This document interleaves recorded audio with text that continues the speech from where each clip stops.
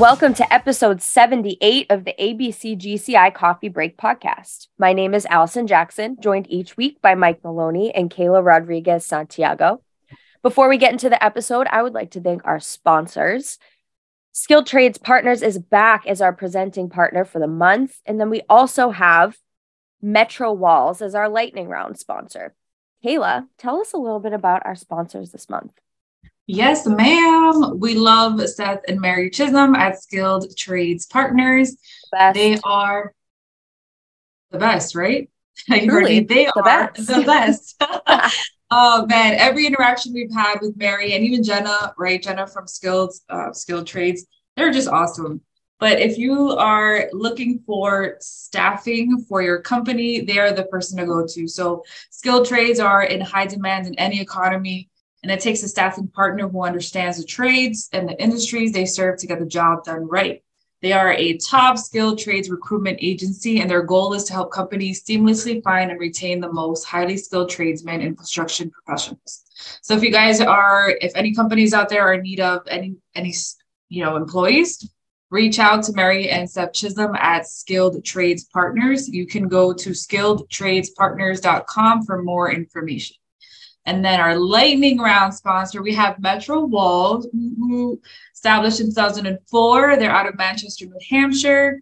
Metro Walls boasts an impressive workforce supported by highly trained drywall employees. They have experience in efficient project management and estimator team. Their safety program is top priority for everyone in the company. They are known for their commercial framing, drywall, and acoustical companies out in New England. So if you guys are in need of any of those, please reach out to Metro Walls. They are at metrowalls.net.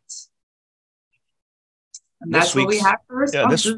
This week's wacky news, when we talked about it before, was the missing submarine. And for those that have not been watching the news, a Titanic submersible, 12,000 feet underwater, has gone missing. And there's that is a crazy story. It's a crazy story. Two more. They've got hundreds of people up there looking for them. Some couple of billionaires left in this. It's a 22-foot vessel. So it died to the side of the Titanic. 19-year-old kid on board. When it lost contact with the support ship, on board are the CEO of OceanGate, a British explorer, a father-son from a prominent Pakistani business family, a French Titanic expert, and the CEO of OceanGate. This is huge. $250,000. We're going to send you underwater to see the Titanic. Pod Squad, are you going? $250,000. Absolutely. I mean, at this point, with the Yelp reviews that I'm sure they're getting now, no. 0 reviews, 0 stars. I mean, I've obviously, me with my conspiracy TikTok obsession, but I have lots of theories. A few of which I'm not going to say on here because I don't want anyone coming for me at all. But did you look into the waiver that had to be signed in order to do like the training, the safety, like all of it? It's too much. That's too much. They said it's the equivalent of the amount all the way down to where the Titanic is, which is where the water is highly pressured and the ocean is stronger than us. Right. We shouldn't be doing this. Right. This is clear. Then people were trying to say this way back, but they said that's the equivalent of 9 to 10 Empire State Buildings down. Yeah, it's 12,000 feet. That's more. Yeah. That's huge. Yeah, 9 to 10. Yeah, it's good. That's good. Yeah. I've been following the story too, and this submarine was built to, if something were to happen, right, where it can't make its way back up, it automatically is supposed to float to the surface. So they think that it's stuck somewhere inside the Titanic where it just can't come up. So can you imagine? And now they can't go down there to help, right? So how are they going to get them out? At this point, so when we're recording this podcast, it's 10:30 a.m. on Thursday, the 22nd of June. So they were saying on the news that they were set to run out of air. Absolute last is 6 a.m. this morning. So unfortunately, probably means that. But I did see a video from someone who was a submarine expert in the Navy, And he was saying that, I mean, he was trained in like way more like intricate submarines and submersibles in the military than this kind of like rinky dink, so to speak, submersible that is like for entertainment, recreational purposes, right? So he said, you know, there's a few things, it's probably just not fit for it. That's why employees way back when were trying to catch it. And then what makes a person want to do this type of thing? Go underwater, pay $250,000, right, to go underwater 12,000 feet to see the Titanic. Why? Why would anybody? Well, okay, curiosity, 100%, and having the means to do it, right? Like this is like going bowling for billionaires, correct? Right? Like one of the people on this submersible that went missing also did the Elon Musk like space launch thing. Yep. Oh wow, yeah. Thrill so seekers. Like these are thrill-seeking people that have the means to be able to do this, and like probably never thought that like this kind of thing would happen I mean, who thinks that this kind of thing would happen to, you know what I mean? You go on a roller coaster, you don't expect to not come off a roller coaster. But this is controlled by a video game. A $30 Logitech remote control you can buy on Amazon. They're communicating with the surface via text message, and then text messages take a few minutes to go back and forth, right? So that's a huge problem. The ballast that they're using on the submarine is usually welded construction pipes that they drop off to float or sink or whatever. So it's crazy. So real quick, Pod Squad, are we going on this trip or no? We're saying no? Absolutely not. Nope. I'm a no. Absolutely not. I will wave to you for the last time from the shore. Go whitewater rafting. Go bungee jumping. However, I would go to space. I would go to space. Wouldn't go to the depths of the ocean. That's a no. All right. So this week on the podcast, we've got people I met at the ABC National Convention. It is Jenny Schroen and Chris Eccleson. They are authors of the book Grit Leads to Greatness. It's a children's book. I'm going to flash the cover up here. They were great guests. Let's hear it from them. All right, welcome to the podcast today.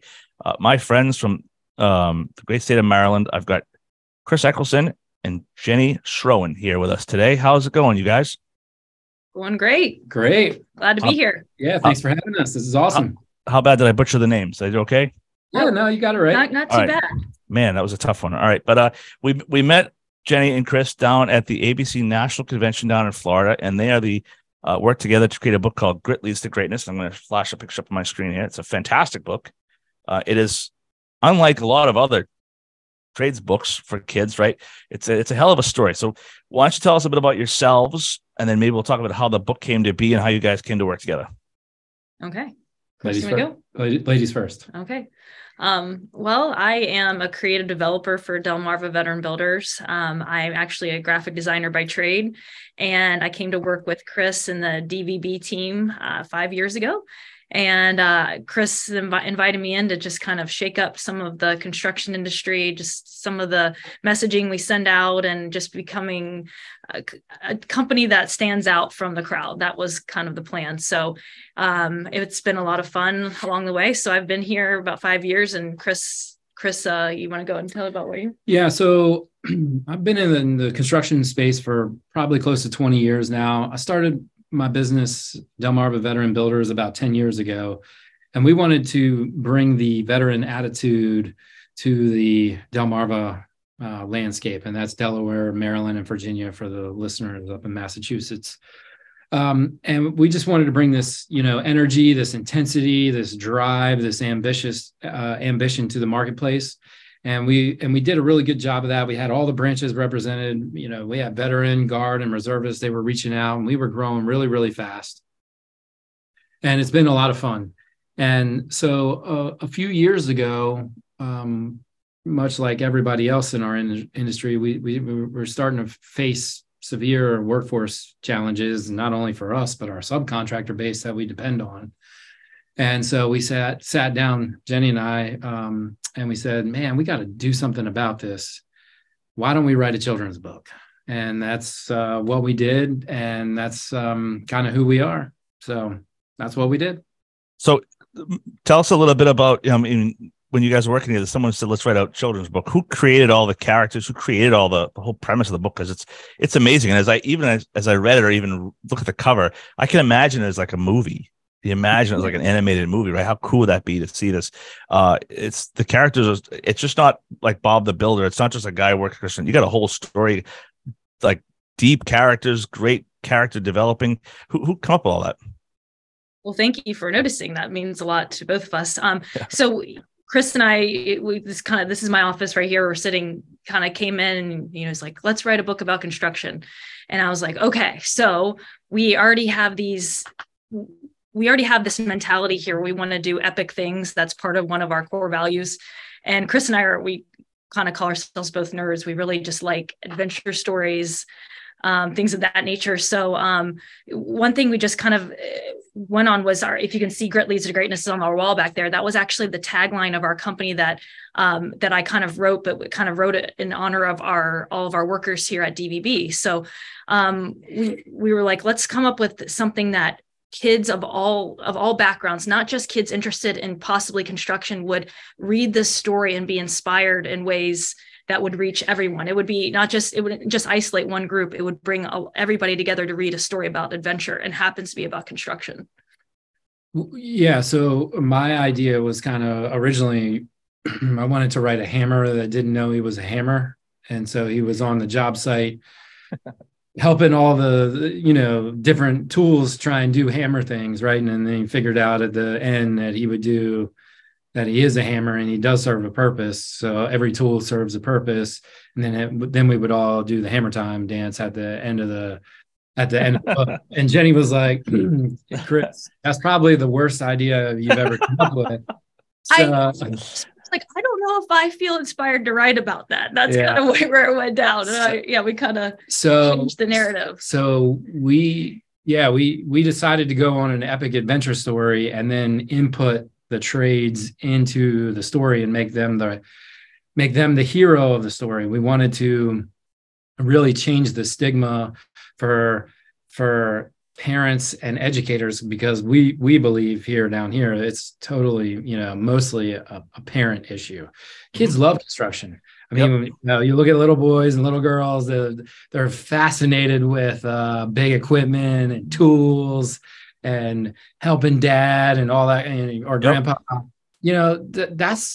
That's exciting, right? And then as they start to age on, we shift them into this different direction and kind of lose that excitement and that energy and that enthusiasm around it. So that's what we really wanted to do. So we said, man, if we created these magical characters and then made them around the trades and just kind of have this trade line through the story, parents and educators, while this book's being read in the classroom, they're going to hear and see the construction trades as heroic and saving the world. And that's what we did in the book. And that's why we went there. I mean, and we actually, once we kind of had a general idea of what we were going to do, then we went out into the field and met with some of our foremans and our subcontractors. We brought in a couple of electricians to help us with Ohm and the electrician magician. So, I mean, all the things you'll see in the book about the characters are right from the field. I mean, the guy's coat, the ribbon on his coat is MC cable. So we had our illustrator, incorporate every single thing into these characters. We wanted to be really specific, and we wanted to bring back that like honor and that artisan flavor of the trades. That's where we came from. That's our heritage, right? And somehow in America we've lost that. But most trades folks, they have an artistic flair to them, right? They see something and they can build it, and that's artistry. I mean, we should applaud that. That's something that we don't give ourselves a lot of credit for. I think you're right. I think that's right on the money. The characters based on anybody in real life, do you think? Did you? Yeah, there's a couple, just some more inspirational, just people that we want to kind of represent. I mean, Mason the Mason wasn't really based on a particular person. We just wanted to create a person that just was larger than life, would be a fun character that could really pick up large boulders, but also we just wanted him to be opposite of what an ogre was, you know, an intelligent artist, someone who imparts knowledge to the kids. We thought that would be a fun kind of juxtaposition to what you would expect an ogre to be. Our copper plumber, she's actually inspired by a U.S. track star that I was just so impressed by the grit that this woman, her name is Gabby Thomas, but she ran in the last Olympics. But she's not only an incredible runner, but she's a Harvard graduate, and she just represents so many things. I think is just for women in general. Like she just has so many aspects. So Rowan, our carpenter, we wanted to represent more of the indigenous, almost like Central America type nod to the craftsmanship that came from that region. So she was inspired by that.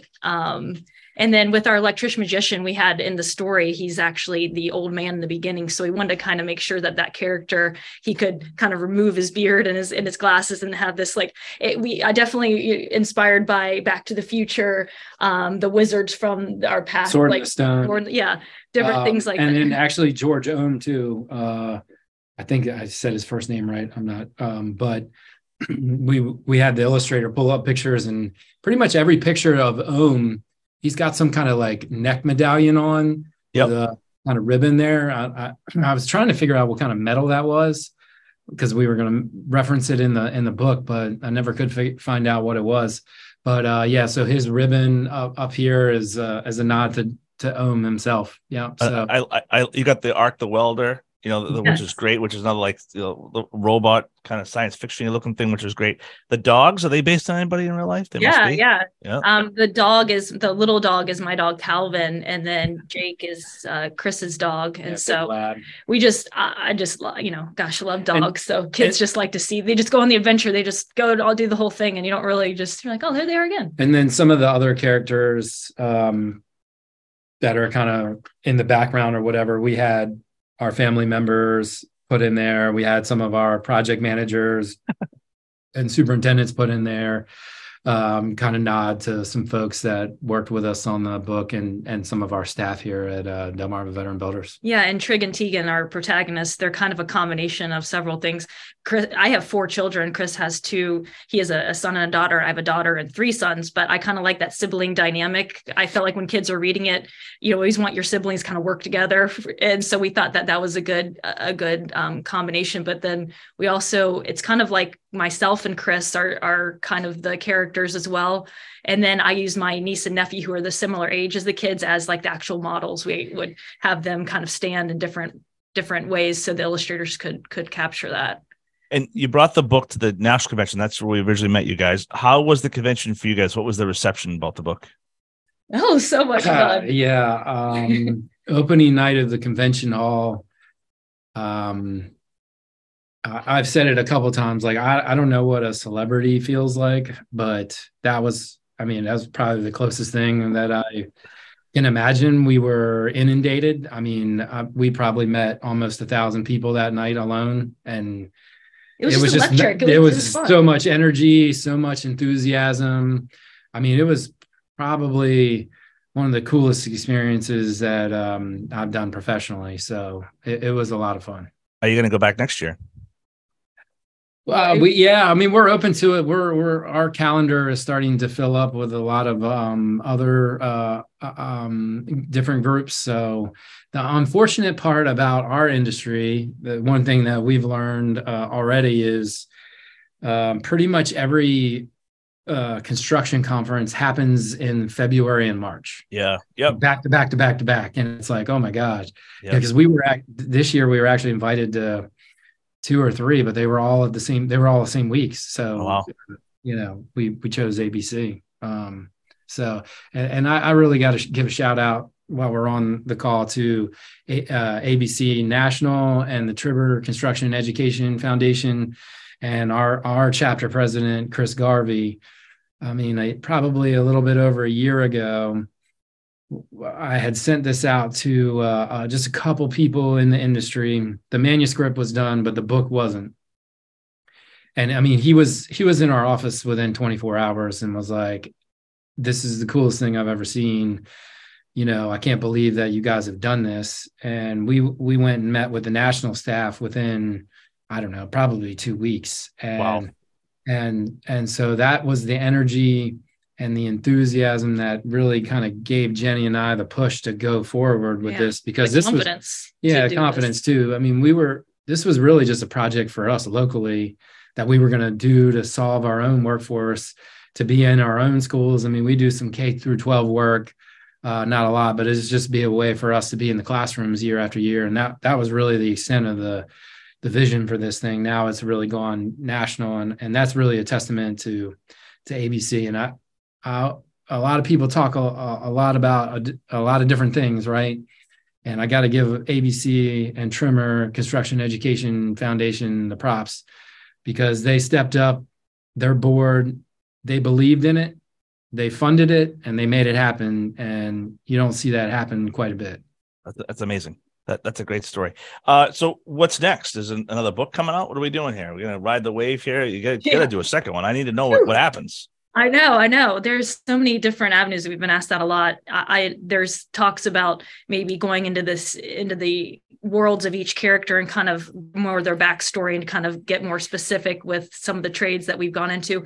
More we want to add in, there's more to this world that we just can't see, of all these different other trades that it was just impossible to fit in one short story. We were already pushing it with this book being at this. They're like, this might be a little too long. I was like, but we need to have you need to have basic trades to be able to repair the city at the end. We need these things. So kind of fought for that.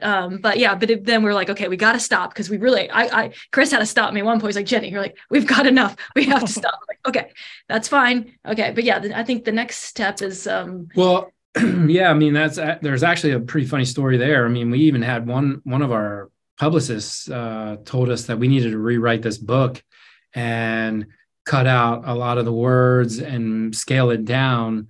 We obviously didn't hire them. But that's just kind of goes back to that, what I was saying earlier about like publishing, they can't think outside of the box. They got to stay in this.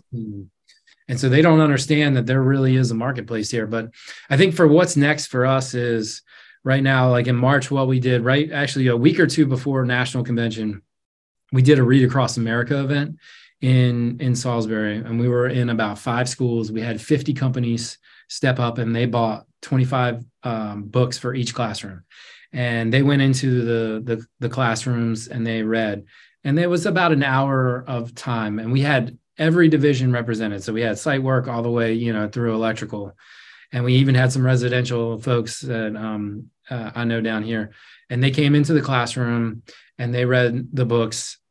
And then there was Q&A, and we were in from 2nd grade to 5th grade.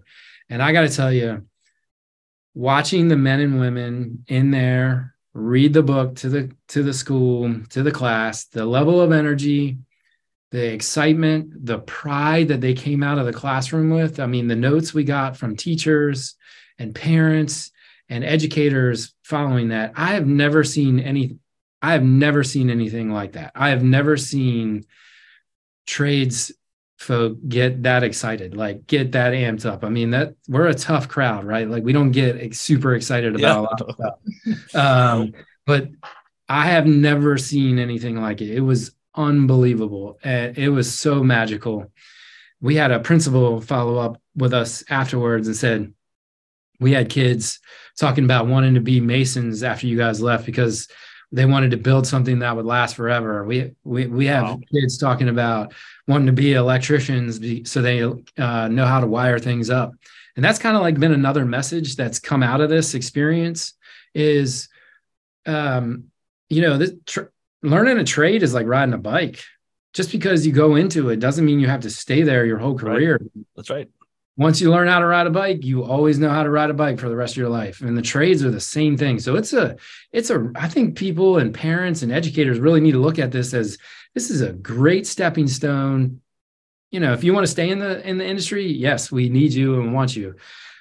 But if you don't and you want to use it to go on to go do something else, it's always a backup plan. I mean, think about the connections, right? So if you're good at math and maybe an estimator, like we were just talking about, you're always good for estimators and project managers. If you're good at multitasking and doing multiple things at the same time, maybe being a project manager, an estimator, something like that, it's a great it's a great way to connect both. That was some of the things that we loved, seeing our different subcontractors, and they would bring in their own specific trade that they did, and they would actually, maybe wear the specific outfits or bring props to show them what their role was within construction. And that was really cool to see them kind of make it their own.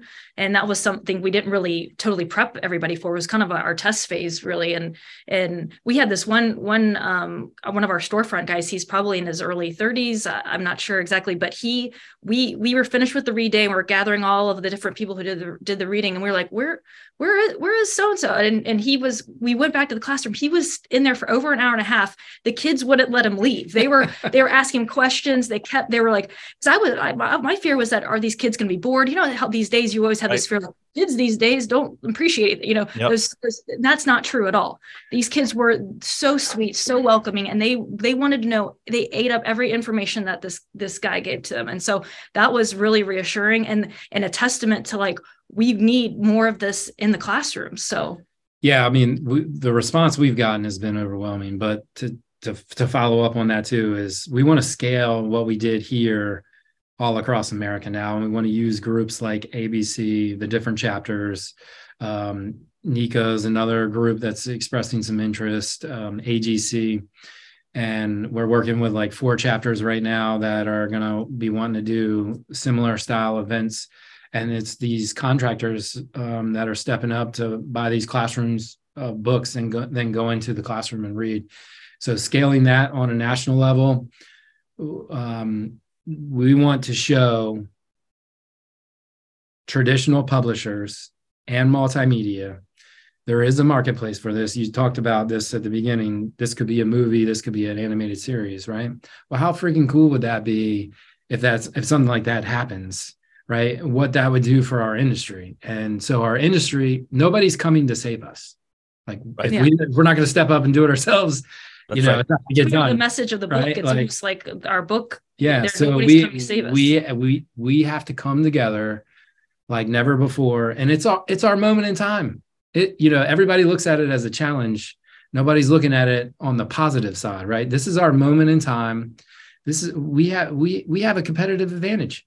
We have a legacy opportunity like no other industry. We can share the history, the rich history, the like I talked about, the artisan flavor, all of that. We can pass the torch and create a legacy that no other industry has that. And how cool would it be a couple of years from now when the 2nd to 5th graders show up to your jobs, your doorstep with an application like, I want to come work for you because someone came to read me a book back in the 2nd grade. That would be amazing. And I think the other thing too that we want to work on, we want to have some success here first with this book, but I think there has to be a systematic approach to this to create the feed and the interest level for middle school and high school. So 3rd grade, 6th grade, 8th grade, 10th grade, right? Like there has to be a systematic thing that we're doing, and it's all age appropriate, but that's what's cool with these characters is, you could gamify this thing, put it in AR or like a Fortnite thing, yep. Make a game where they're building something and they have different skins, and that's going to talk to an entirely different crowd of folks in the middle school and high school level. When do you think the shift will be as far as like kids going into a traditional college or like going into the trades? You think where does that shift happen? Do you think how much more time do we have to wait? Kind of a crazy question, but I think it's here now. Yeah. I think parents. I remember college has just become unaffordable for so many. Yep. So I think economics is driving it. But I have a college age son, right? He's going to school here in Boston. And it's a lot of money. Yeah. So I think parents I have 2 in college. Are really starting to ask the question, what's the return on investment there? So I think that's a national conversation that's kind of happening at home. And then the trades are just, there's starting to become so many folks across the board that are just kind of stepping up and trying to do creative things. And you've seen a massive, that's what I think there also is a whole big messaging piece that's missed on the trade side, like robotics and the future of what the trades is going to be. I mean, we haven't seen anything like it. I mean, this space is going to be totally disrupted in the next 15 years. It's awesome. That's exciting. Like, yeah, everybody got a doom and gloom, but I mean, the technology, the money that's going to come in, like all the efficiencies, all that kind of stuff. That's super exciting. I don't see why kids or parents wouldn't be excited by that. Yeah, and I think we want to share more of these technologies, and that's where we've been trying to do some research ourselves and aligning ourselves with people who are, the future of construction. Those really exciting ideas that, I mean, kids would love to hear, and parents want to know about it too, because even myself as a parent, I sometimes don't know all the opportunities out there, and I want my kids to obviously you think about the college experience and all those fun things. I want my kids to have that excitement of their life too. So I think finding out more about, as a graphic designer, there's different art schools out there that create their it's not traditional college, but it's also very technologically driven. It's very, the design's really well done. Like I really, I would personally love to see trade schools just really not trying to make it be some sort of dingy place to go learn, a really great environment that makes people feel like they're first rate, just like everybody else. And I'm sure there's many out there. It's just, I would like to see more.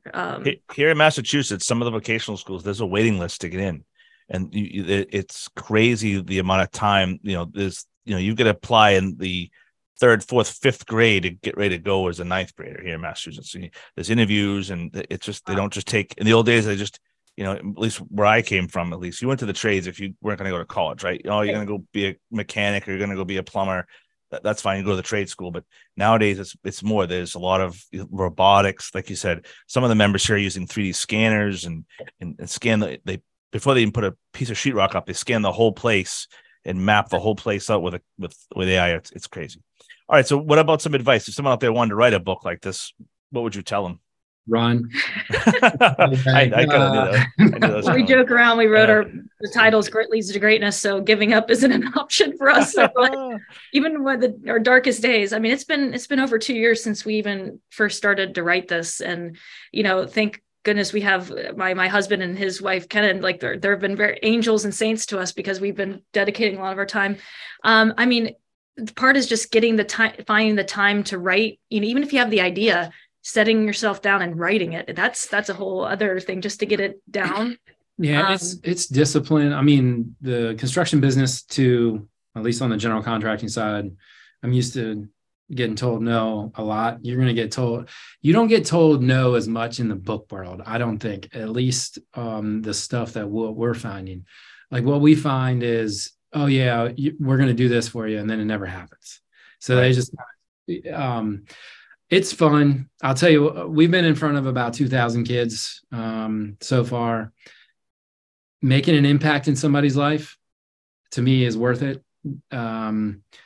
So yeah, that was the part of the book that was really the most fun. That part of the book was really important. Have that lesson in there. Chris and I had studied, looked into the Stoics and just different stories about obstacles shaping you and changing the way you live. Like actually hardship is what forms greatness. And so that was something we'd already talked before the book was even written, but that was something, we wanted to really put into kids' minds about how life is just difficult. I mean, it is. Everybody's going to face a challenge. It's not that life is easy. It's a fairy tale. It is not, and we've all seen that in different ways in our own lives. So I think equipping kids with ways to look at challenges in a positive way that it can teach them things is something that really was important to us. But I mean, writing a book, I was at my childhood home, and I found an old diary. I was 10 years old, and I wrote that I wanted to write a book one day, and I just found it recently, and I was like, oh my gosh, it's written down. I texted Chris. I was like, yes, it's there. Like I did it, That's 30 years ago that I wrote that. And I mean, I've done a lot of creative things, but never wrote a book. And that was just, I think just even that when it got printed and you got to see it, that was just something that was a cool accomplishment to say you did it, even if no one ever read it. Yeah. I'd say too, just have realistic expectations on what's going to happen. Yeah. We did a lot of research before this. the average first-time author is going to sell between 500 and 2,500 books. So even less than that. Yeah, I mean that's what you got into it. So kind of know that going into it and be okay with it. And if something else happens above that, be excited. Be excited. Yeah. So all right. So the book is called Grit Leads to Greatness. I got my copy given to me by the authors of the book. It's right here. Yeah, love it. If anybody out there wants to get a copy of the book, how can they do that? Right now we have the book is we call it pre-sale, but it's getting ready just to go to regular sales because we actually have all the books in hand right now today of all days. So you can go on our website, gritleadstogreatness.com, and you can order through there. We are getting ready to launch onto Amazon in probably the next 30 days. So we'll be on Amazon in the US and Canada as well, and Mexico. So we'll be able to find us on Amazon as well. We're also doing, Chris mentioned the classroom bundles. So we are selling those as well. It's books of 25 a piece, and you can take that to your own hometown and organize a read day. We're going to have more information on that, but that's something that a couple ABC chapters are getting ready to do for October. They're organizing that right now, and hopefully ABC Massachusetts wants to do something, or if there's contractors up in that area, they can reach out to us. Our contact information is on our website, gritleadstogreatness.com, the title of the book spelled out. So we'd be happy to work on that. And one thing, you saw them down there, but we didn't talk about it. Mason the Mason and Copper the Plumber, they were made out in Hollywood by the same company that does Fortnite and Marvel and all the big, Comic-Con movie productions. So we went, the highest of the high quality on that. And they were on display down in Florida. So we hope they've been in about 10 different schools now, and we hope they get to go and meet a bunch of people all over the world now. It's funny, when I brought my copy home and I was reading it in bed one night, my wife's like, "What are you reading?" I said, "Oh, I'm reading Grit Leads to Greatness." She's like, "Is that a kid's book?" I'm like, "Yeah, why? Who cares?" It was great. She was like, "What are you reading a kid's book for?" I said, "Because it's a super cool book, because I'm going to read it." It is fantastic, Grit Leads to Greatness. But now comes my personal favorite, best part of the podcast. It's the lightning round. I want to ask Jenny and Chris here 10 rapid fire questions, and we'll see how they do here. If you could add anybody to Mount Rushmore, who would it be and why? Jenny? Marilyn Monroe. Arnold Why? Schwarzenegger. Oh, no one's ever said Marilyn Monroe or Arnold Schwarzenegger. Those are good ones. Favorite sandwich? Oh, gosh, a good old turkey sandwich with plenty of mayo. Dagwood. You ever heard? You know what that is? Oh, yeah. That's an old school Dagwood. Geez, I haven't done that in a long time. Do you fold your pizza? In New York style pizza, yes. I fold the slice. Yeah. Fold the slice. It's your turn to sing karaoke. What are you singing? I either sing Midnight Train to Georgia or I Think We're Alone Now, which is like a 60s song. Love Shack, B-52. Those are great ones. Favorite movie of all time? Forrest Gump. Last of the Mohicans. If you could invite any celebrity to dinner, dead or alive, who would you invite? Elvis Presley. I'm going to go with George Washington. Whoa, that's a good one. No one's ever said Washington. He's not like a celebrity. I guess he is. Yeah. Let's see. What else can we ask you? Favorite holiday tradition? I think I like 4th of July the best. It would just grilling out hamburgers, putting on fireworks, and playing again Elvis Presley, his trilogy song. My mom always cries and she's raising her hands. Anyway, it's a good memory. Regifting the fruitcake. No. So if you're paying attention at Delmarva, if you're getting a fruitcake, it's been regifted from Chris. We have a Halloween party every year in our neighborhood now, and there's like 200 or 300 people that come, so it's a lot of fun. Oh God! All right, how about if you could go forward in time or back in time, where would you go and why? I would go back in time, and everything I've said has been from the 1960s era. Yeah. It's my favorite time. Mad Men, one of my favorite TV shows. I love everything about JFK. I love the style, mid-century design, the best. I just think it was a volatile time. So I don't, obviously a lot of crazy things happening, but it just seemed like it just had almost like a movie quality aspect to it. Love it. I'm going to ancient Rome to learn from the Stoics and the creation of the Republic form of government. Geez, fantastic answers. Another one we'll ask. Usually, I have one more thing to add to the Marilyn Monroe. Yeah. The reason I like Marilyn Monroe so much is that my great grandmother, who lived with me until 1987, she claimed that Marilyn Monroe was her long lost daughter, stolen at birth. Oh my goodness. Yeah. Would you ever find that out about no that? DNA evidence for sure, but she had a daughter named Norma Jean, which is Marilyn Monroe's real name, born around the same time. And the baby was taken away after giving birth. They said that it died, but she never saw the body, never saw anything. So as time went on, Marilyn Monroe became famous. They have the same widow's peak, which is like a hairline that comes down like that. Anyway, so that's the whole life I've thought that was the story behind it. So anyway, that's a book in itself. I don't know if I want to know the truth. That's the book we should. That's the next book we should be writing. That's the next. There you go. That's the next crazy book.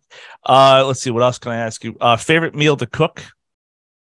Oh man, I usually cook a chicken parm. It's actually chicken romano. It's a recipe from the Cheesecake Factory of all places.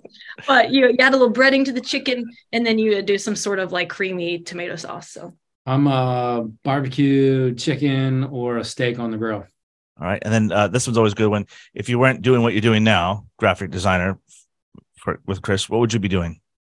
I would probably either be a travel writer, or I would be a restaurant concept designer. I love going to restaurants that are just to have that energy, that vibe, all that stuff. I thrive on going to a new restaurant. I think this book and being around kids again has made me probably, so two answers. Be it like a teacher, elementary school teacher, or probably like a small business coach, helping small businesses kind of grow and get better. Love it. And then we always ask this question because it's the Coffee Break podcast. How do you like your coffee? I drink coffee every morning. If I don't have my coffee, it is a terrible day. Yep. It's a thing I drink when I wake up, and I always put Hershey's International style creamer in there, and then I do whipped cream on top. And if someone says that it's bad for you, I don't care. I have 2 cups every morning, and I drink it straight black. It's a very military answer, but Chris was a Navy veteran. We can't fault him for being a Navy veteran. Like I said, we started with Marine. That's the Marines Uber, so we use just him for the right. But everybody, this is the folks from Grit Leads to Greatness. Thanks, guys, very much. It was a great interview, and reach out to them if you want to get a copy of the book. Thank you for having us. Thank you. It was a lot of fun. Thanks.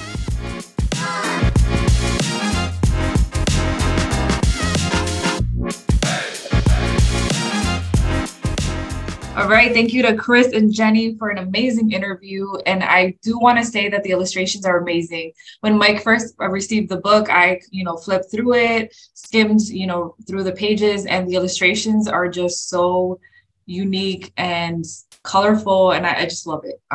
So, shout out to them, Chris and Jenny. You guys did an amazing job, and your illustrator, really, really great work. Allison, what do we have for trainings this week? Last chance to get a training in before August. June 27th, we have a lockout tagout class. It's one of the topics that's covered in the OSHA 10 hour. So it's something that's expanded upon in this class. So it's really good information to know for electricians, really any trade in the construction industry. So definitely check that out before it's too late. And then August 29th, the very end of August, is the next training that we have on the calendar. It's going to be a first aid CPR class. Really good time to brush up on your skills right before the school year starts. Then we have a construction supervisor license prep for exam. So if you have your exam coming up for your CSL license, make sure to get in on that. September 5th, 12th, 19th, and 26th. You do have to attend all of the sessions in order to get all the info. Finally, we have a Hoist 1C2A continuing education. So if you already have your Hoist 1C2A license, you need to get your hours to keep it. Make sure you get in on this class on September 9th. You can check out all of these classes and the rest of the classes that we have through December 2023 at gwgci.org/events. All right, now next comes not everyone's favorite anymore. This is like the third favorite behind events. And Factor Crap. It's time for the news. The newsletter is brought to you by Kenny and Sam's and Patriot Benefits Services. This is part of the weekly update that comes out every week by Charlie Scipio. The featured news of the week is we want to let people know not to forget about the chapter event with the Massachusetts Labor Secretary Lauren Jones. is having a special meeting with us over at the Burlington Marriott on Tuesday, June 27th at 7:30 in the morning. Please come. You can register right through the newsletter that gets sent out to you. We'd love to have everyone there to show some support. Last week was a golf tournament, huge success. They had over 300 golfers and 339 total attendees. The event was sold out in a hurry. A lot of people missed out because they're, not checking their email, not getting communication. So keep next year open. I believe it's June 20th. It's the third Thursday in June next year. It was a fantastic day. It was beautiful weather. It was great. We had 24 sponsors for the event, and we want to thank them. Big day next week, June 27th. We're going to have our very first GCI open house. Kayla's putting all the finishing touches on the open house here. So it's open for everybody. Admission is free. You can come and register for the early bird pricing. Would also like to take a moment to recognize the passing of Barbara Hudson, formerly of Elsie Anderson. And we're saddened to report the death of Barbara Hudson, mother of Elsie Anderson leaders Carl and Kurt Hudson at 83 years old. When ABC legend Warren Hudson purchased Elsie Anderson in 1995, Barbara handled the books and financial side of the business. Barbara was a deeply caring person whose door was always open. Even today, much of the company's culture can be traced back to the values Barbara exemplified. So we're giving prayers and thoughts to the Hudson family. And if you want to have some sort of announcement done in the newsletter, reach out to communications@abcma.org. With that, be sure to follow us on Instagram at ABCGCI Coffee Break. Be sure to follow us on Spotify and all the places that you listen to your podcasts. Rate us 5 stars, leave us a review. Thanks so much for tuning in, and we'll catch you all next week.